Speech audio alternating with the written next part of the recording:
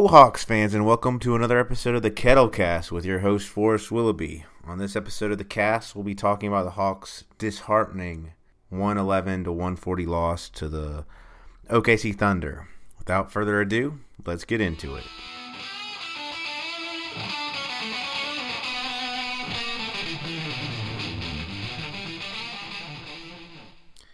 Well, that was a dud of a game.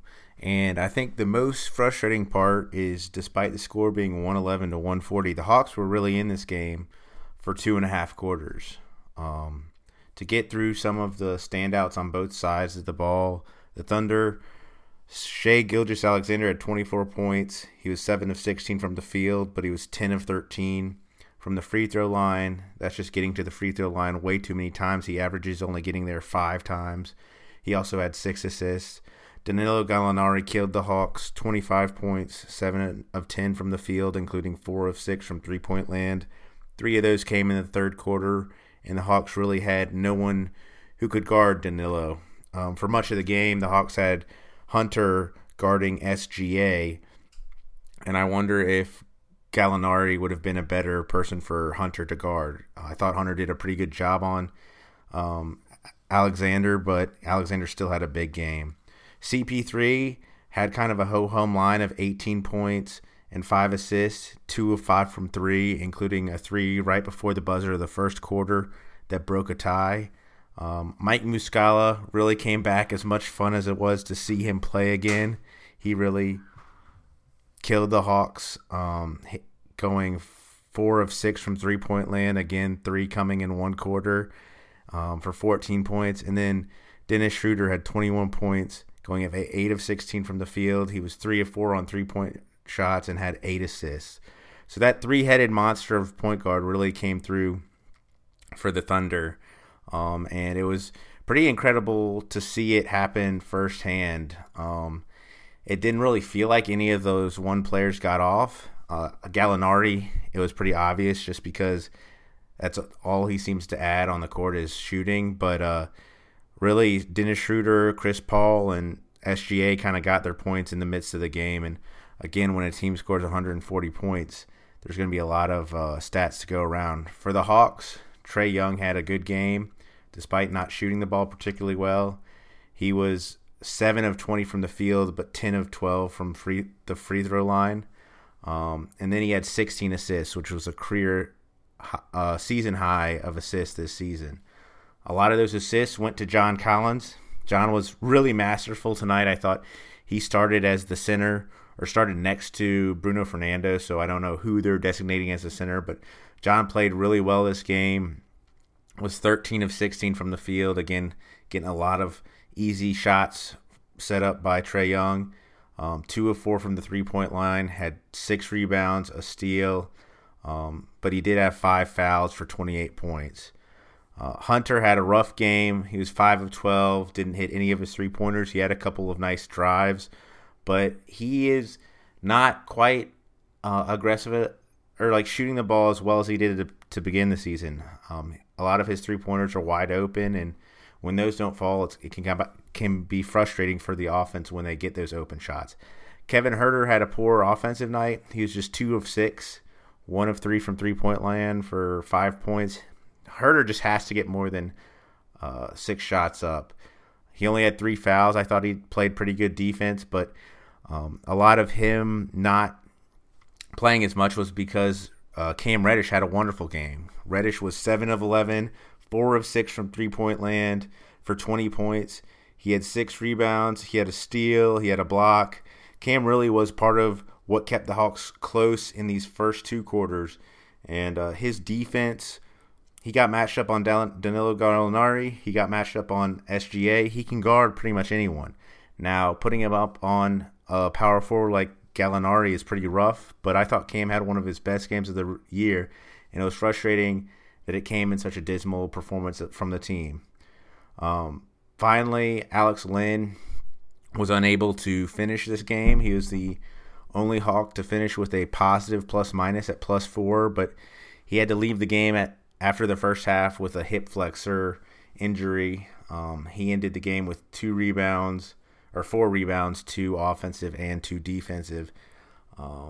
and he certainly his absence was noticed as soon as the Hawks in the third quarter went away from John Collins and Trae Young and had to go to Damian Jones. That's when the Thunder really took their commanding lead.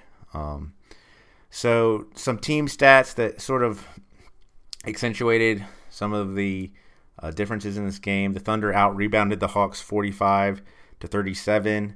The Thunder got to the free throw line 14 more times. Again, that was a strength of the Thunder coming into this game, is their ability to get to the free throw line, and they really took advantage of that. Not only drawing fouls on shots they didn't make, but they made a ton of and ones. And so the Thunder were, anytime the Hawks went on any sort of run, the Thunder were able to stop those runs by slowing the game down, and whether it was Gallinari or Shai Gilgeous-Alexander, they really were able to get to the free throw line kind of whenever they wanted to.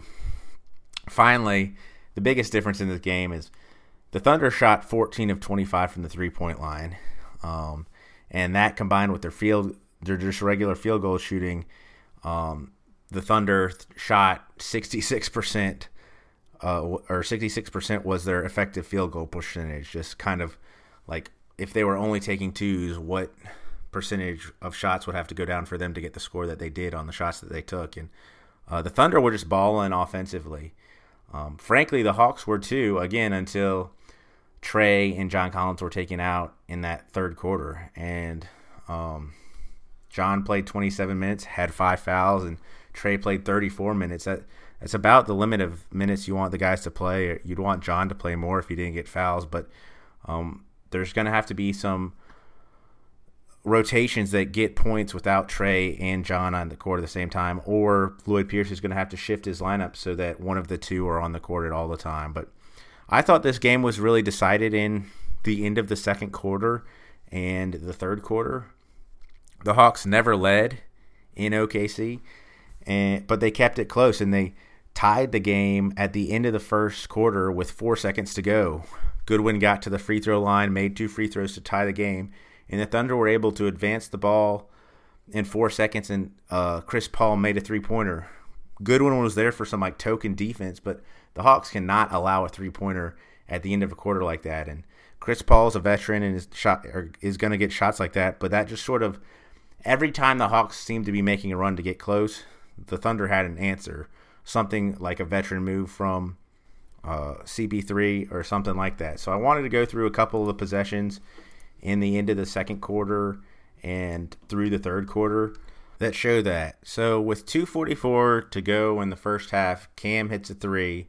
The Thunder come down. Alexander takes a contested floater and misses it, but draws a foul on Huerter. Instead of the Hawks going down with the ball, the Thunder are able to get 2 points out of that, and really only effectively the Hawks get 1 point closer. So after that, Cam hits another three. There's a Thunder turnover, and then Trae hits a long two. Uncharacteristically, Trae was unable to get behind the three-point line.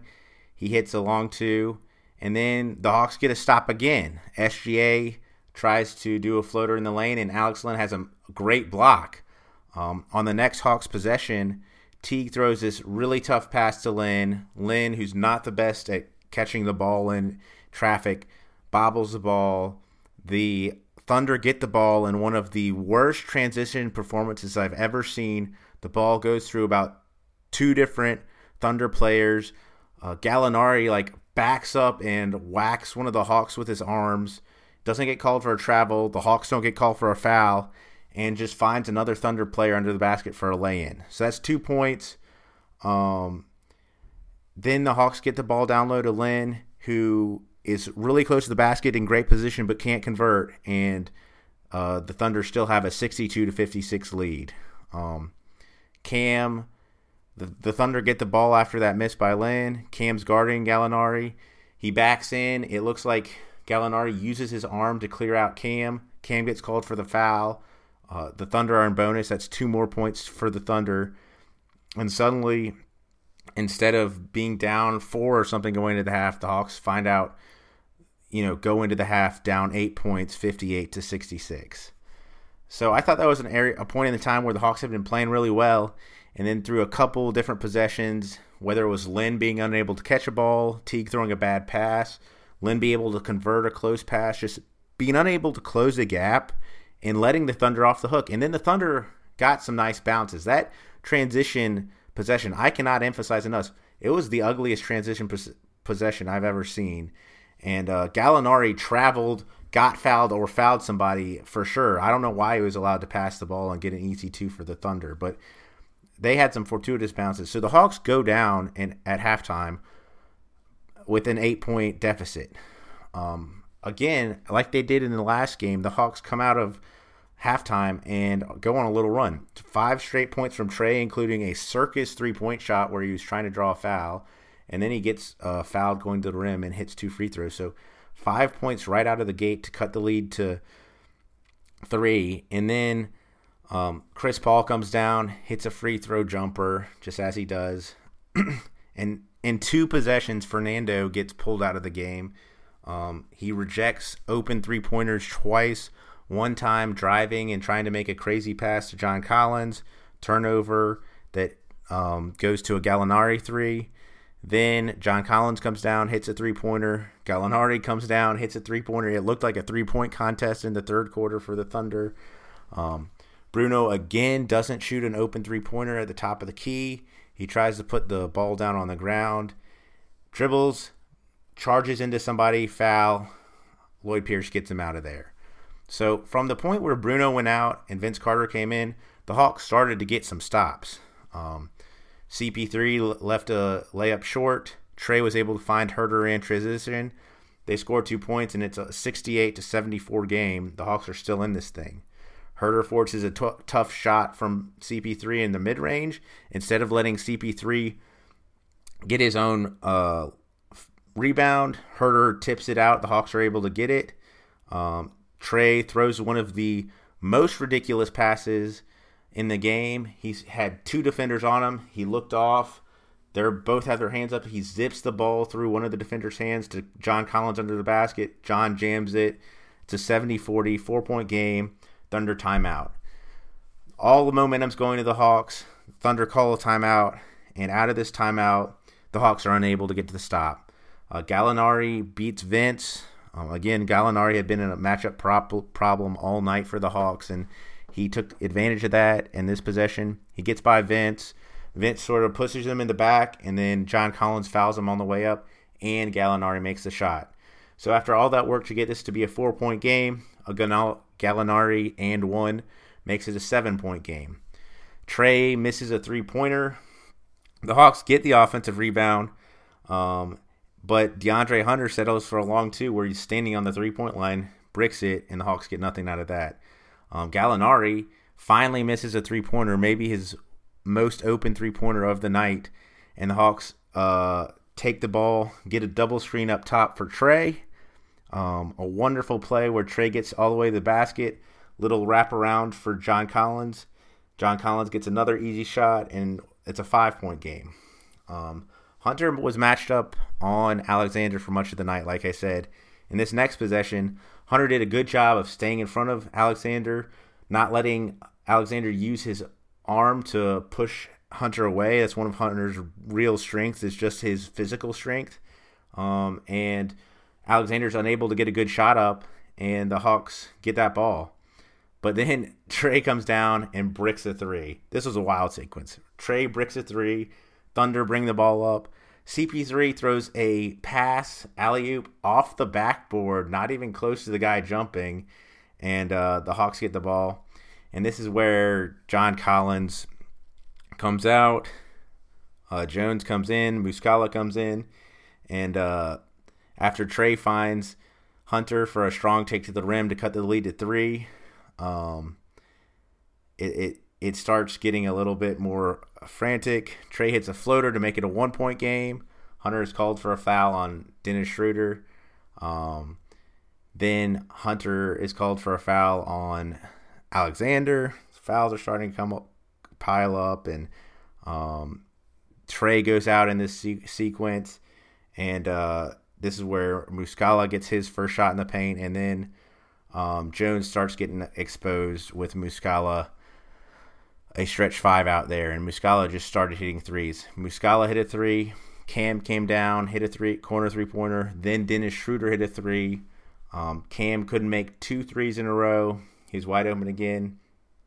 The Hawks get free throws. Jones leaves Muscala, who hits another three-pointer. Jones misses a corner three. Jones leaves Gallinari, who hits another three-pointer. It's a 9-point game, and that was pretty much the game right there. The flurry of threes, reading through these possessions now as I took notes on them, there was a couple of times where it was just like, what is going on in this game? Both teams are hitting three-pointers. Oh, wait, now it's just the Thunder hitting three-pointers.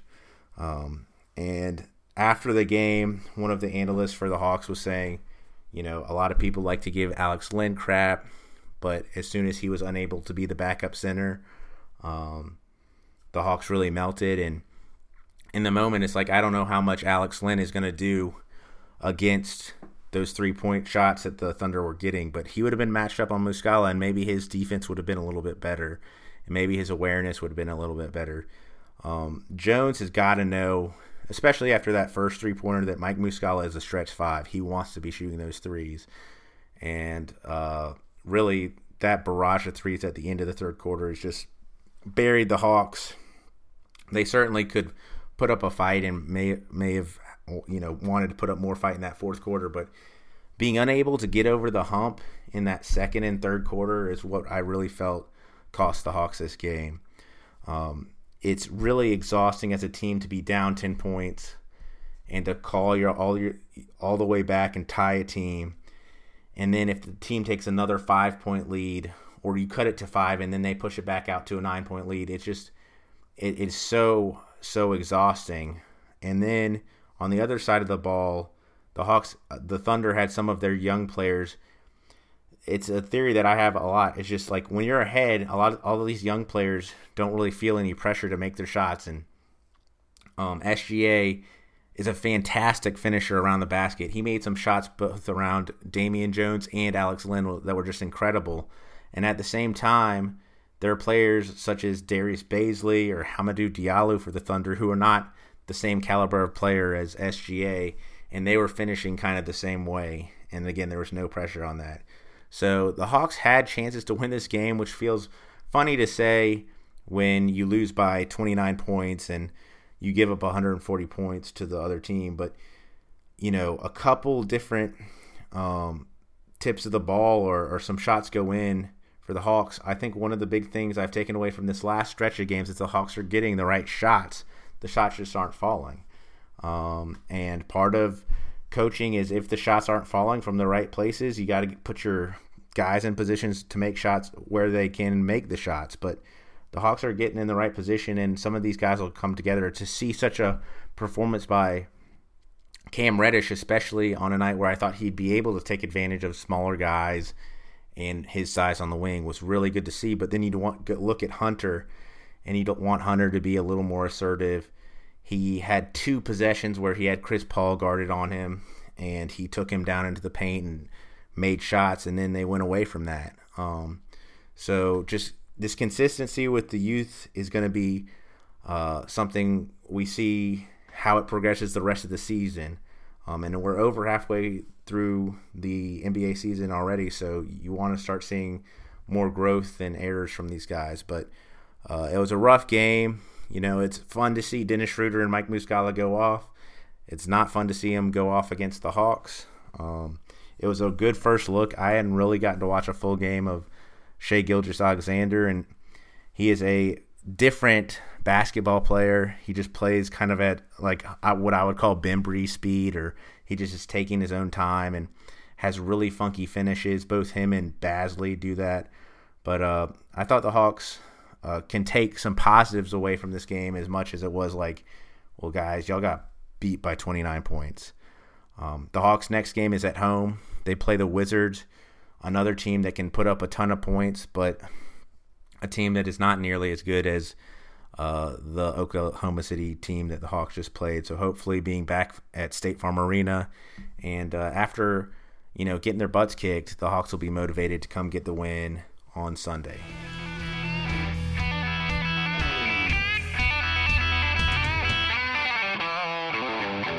Thank you for catching this episode of the Kettlecast.